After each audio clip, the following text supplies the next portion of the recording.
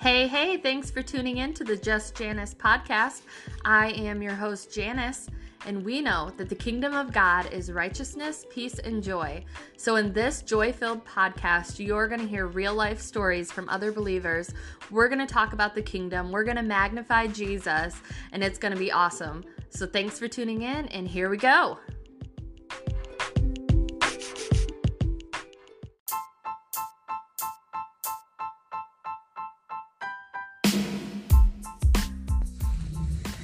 Hey everyone, thanks so much for tuning in to today's podcast. I'm so excited that you joined me for this episode.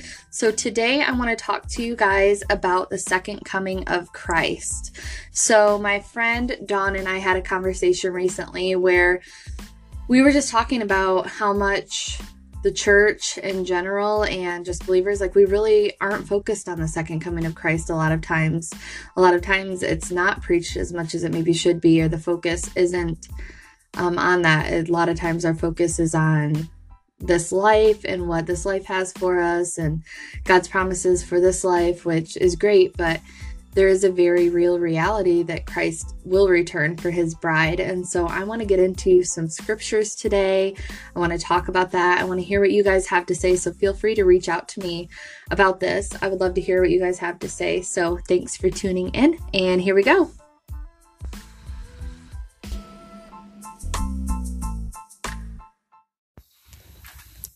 So I can honestly say I don't really remember a time in my life where I hadn't heard about the second coming of Christ, that Jesus would be returning.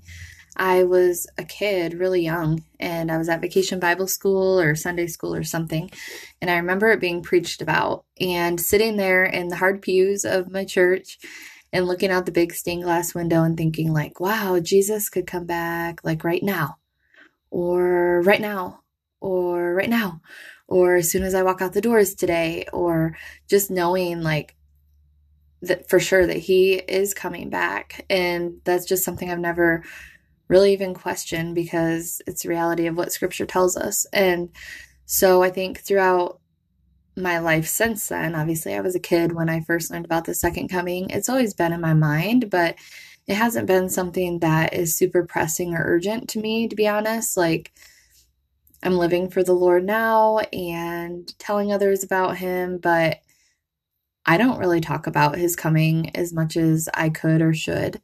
And so I think it's important that we do encourage one another during this time.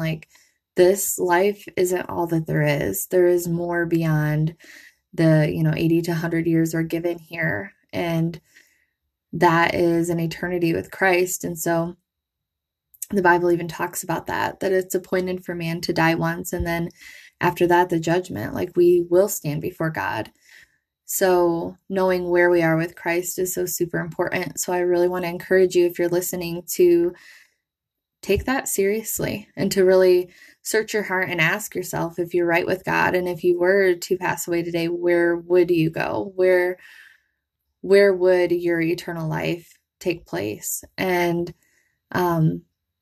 we know that the Bible teaches that Jesus is the only way for salvation. And there's so many scriptures on that I'd love to share with you if you want to hear more. But for today's podcast, I want to talk about the second coming of Christ. We know that he came as a man and lived about 33 years, that he died on a cross, that he was buried and raised from the dead after 3 days, and then ascended to heaven. And so I want to read the account of that and then read some different scriptures. And this definitely is not an episode to invoke fear or anything like that. It's an episode to encourage your heart that Christ is coming back, that this world and the craziness of it is not all that there is, and that we do have a Father in heaven that loves us so much, and he has so many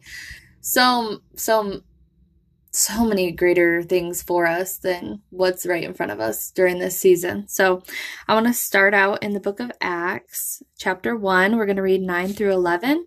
And the book of Acts is written by Luke. And so I actually read in one of my study notes that the book of Luke and Acts are meant to be read together.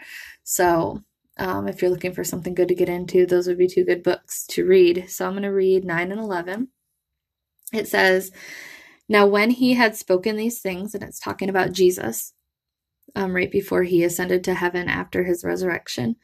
While they watched, he was taken up, and a cloud received him out of their sight. And while they looked steadfastly toward heaven as he went up, behold, two men stood by them in white apparel, who also said, Men of Galilee, why do you stand gazing up into heaven? This same Jesus, who was taken up from you into heaven, will so come in like manner as you saw him go into heaven. So they're telling him the same way you saw him go, he will return. And that's so encouraging to me. And there's a lot of people that were there that day that were eyewitnesses of this. And yeah, they just stood there staring at him. They're like, why are you staring at him? Thinking that would be me. Like if I just watched the Son of God ascend up into a cloud and be received up that way, I would be like, what in the world did I just see?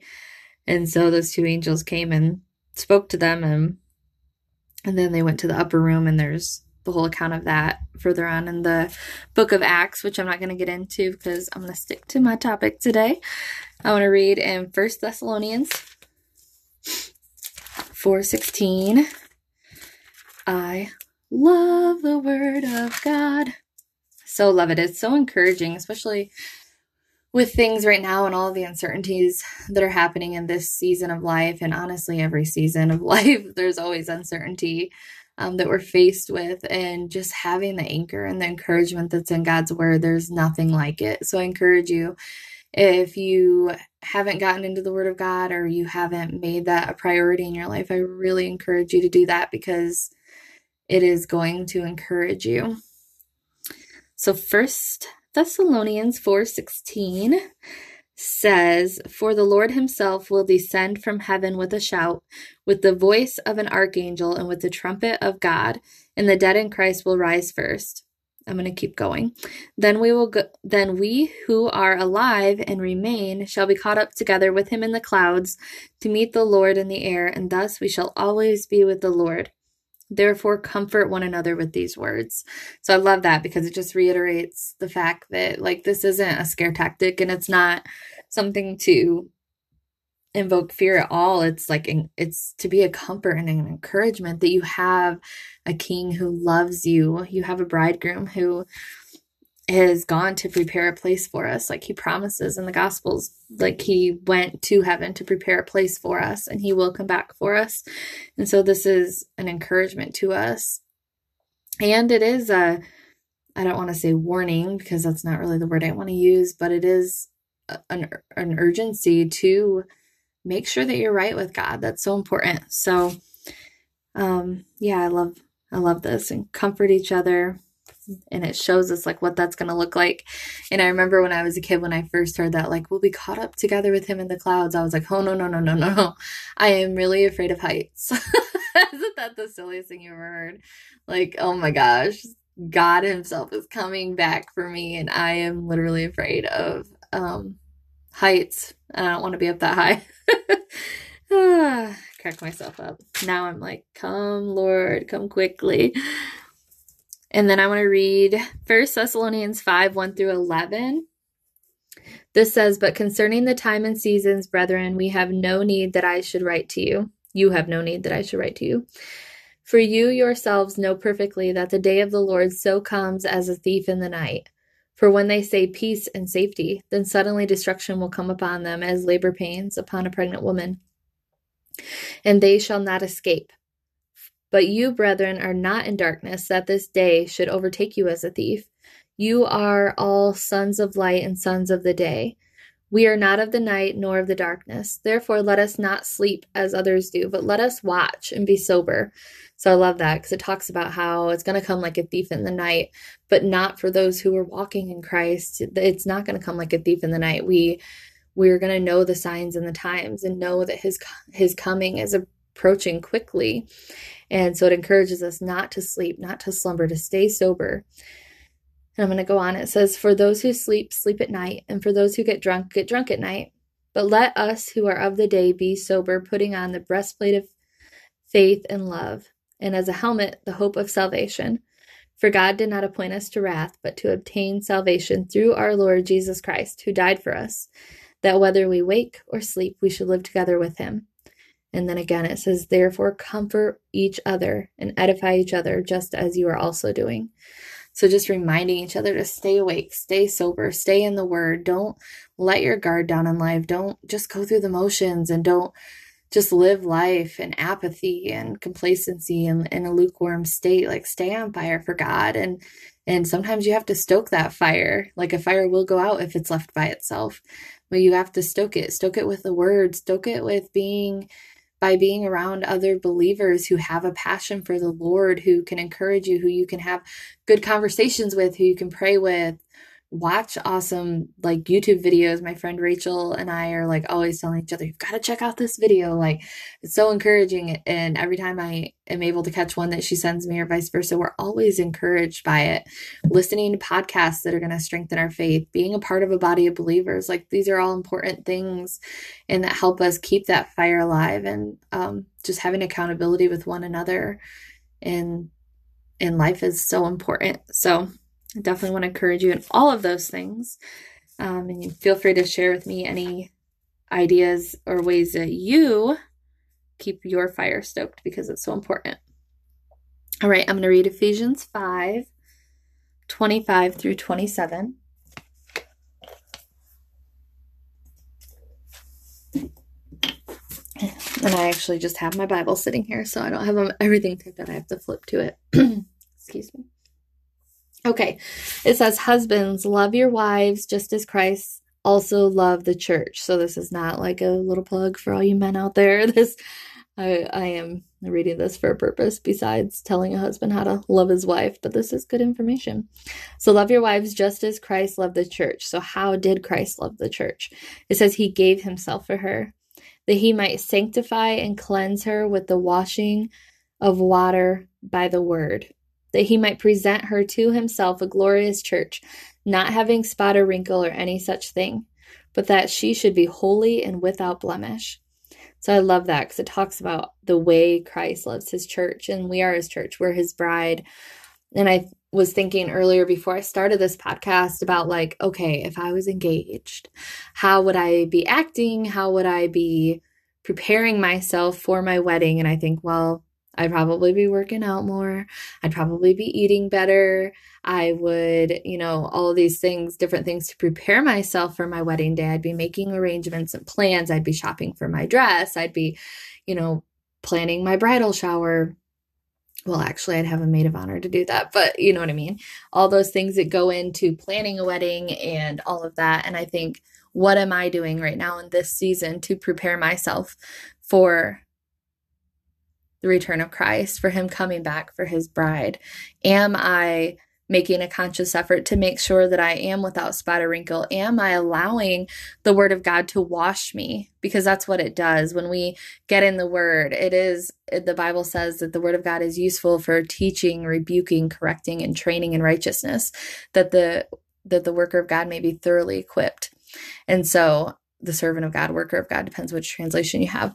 So that word of God has so many purposes. And am I allowing it to do that in my life? Am I constantly reading it through the lens of, like, how can I teach this word to other people?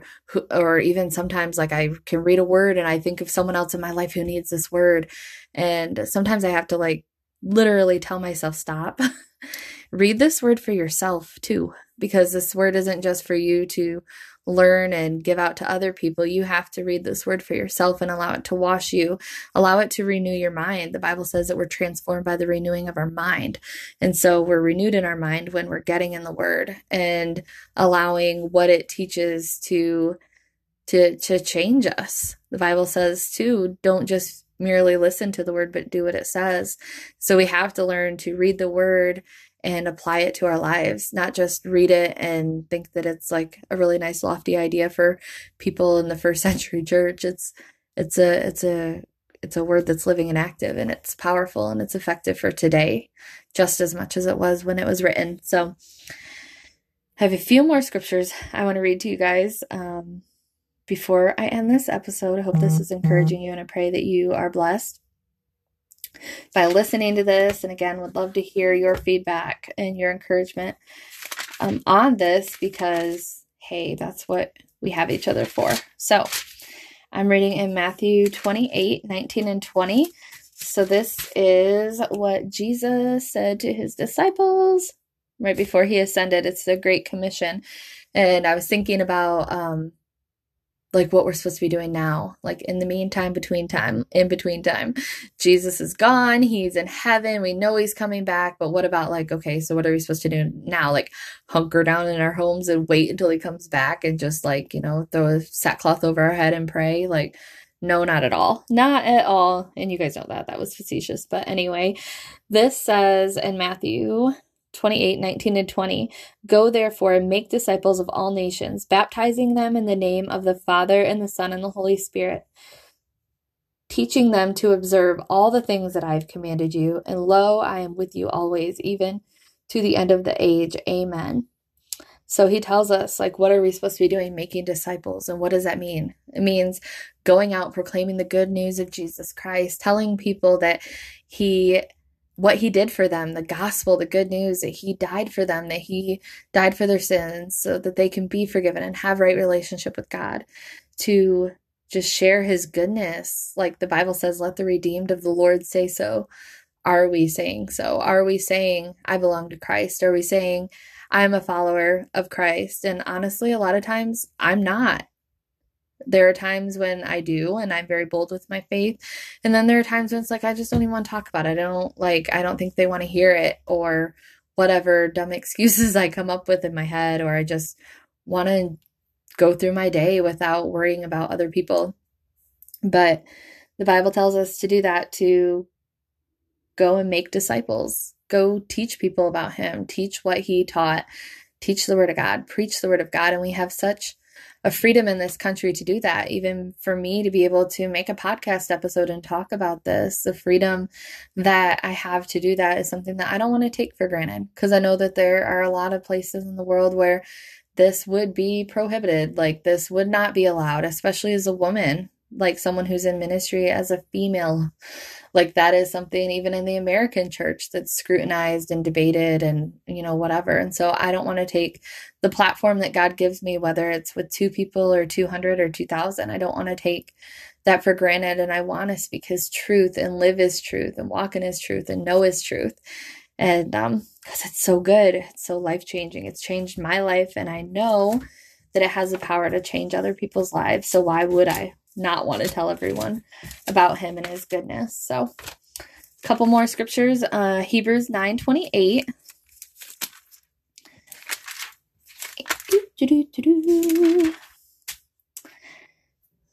Hebrews 9:28. It says, "So Christ was offered once to bear the sins of many." So we know that Jesus came. He came to bear the sins of many. That's why he died on the cross. And it says, "To those who eagerly wait for him, he will appear a second time, apart from sin, for salvation." So he's coming again, but he's not coming to redeem us from sin. He already did that. That's already done. It's finished. He said that on the cross. It is finished. He's coming back for salvation, and he's coming back for his people. He's coming back for his bride.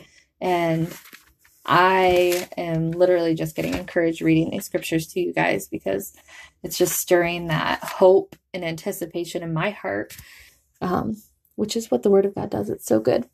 And the last scripture I'm going to read to you is Matthew 24:36. It says, "But of that day and hour no one knows, not even the angels of heaven, but my Father only."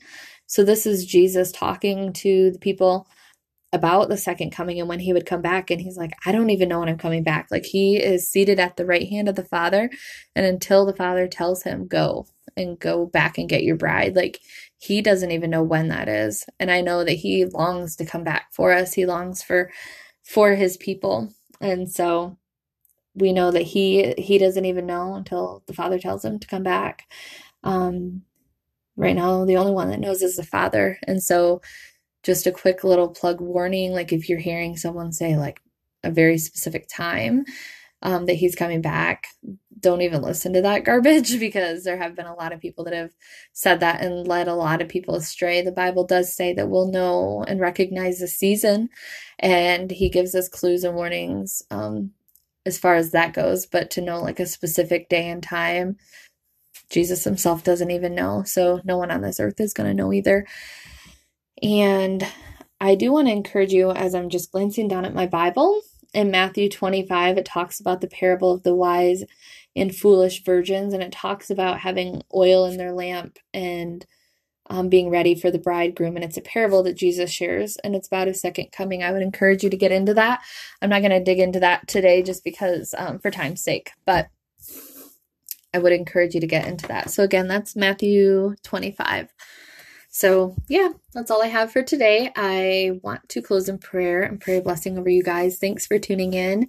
And I'm just so thankful for every person that tunes in and listens to my podcast and shares it, you guys, that it really blesses me and encourages me. And I always want to be a blessing and just share my love for the Word of God, because it truly has changed my life. And I am so in love with the Word of God. So I'm thankful that you guys take the time to listen. So yeah, let's pray. Father God, I just thank you for listeners on this podcast. I thank you for each and every person that has tuned into my podcast in the past and that will tune into this episode and any in the future. God, I pray your blessings over them. I pray that you draw them closer to your heart, God. We know that you are always wanting intimacy and real relationship with your kids. And I just thank you that we would desire that too. God, I pray that you would open our eyes and our understanding, God, to your truth. Lord, I pray that you would deepen our desire and our love and our hunger for your word, because your word is so life-changing and it's so good and it's so powerful. God, I thank you that you've given us the freedom to read your word, to know your word. You've given us your Holy Spirit to help us understand the word, God, that it can be understood by anyone who reads it. I thank you for your love and faithfulness. I thank you that you never change. And I thank you that you are coming back for your bride. I pray that you would show us individually how we can prepare for that, who we can minister to along the path of this life that you've given us. And God, I just pray that our heart would always be hungry for your return, that it would always yearn and desire it, because that is something that we know is going to happen. And it's not anything that we have to be fearful of, God. We can comfort each other with the fact that you are coming back, Lord. And we just thank you that you have not left us without help. You've given us your Holy Spirit. You've given us each other. You've given us your word. So I just thank you for everything you're doing in our lives and the things that you have planned for us in the future. We know that they're good. In Jesus' name, amen.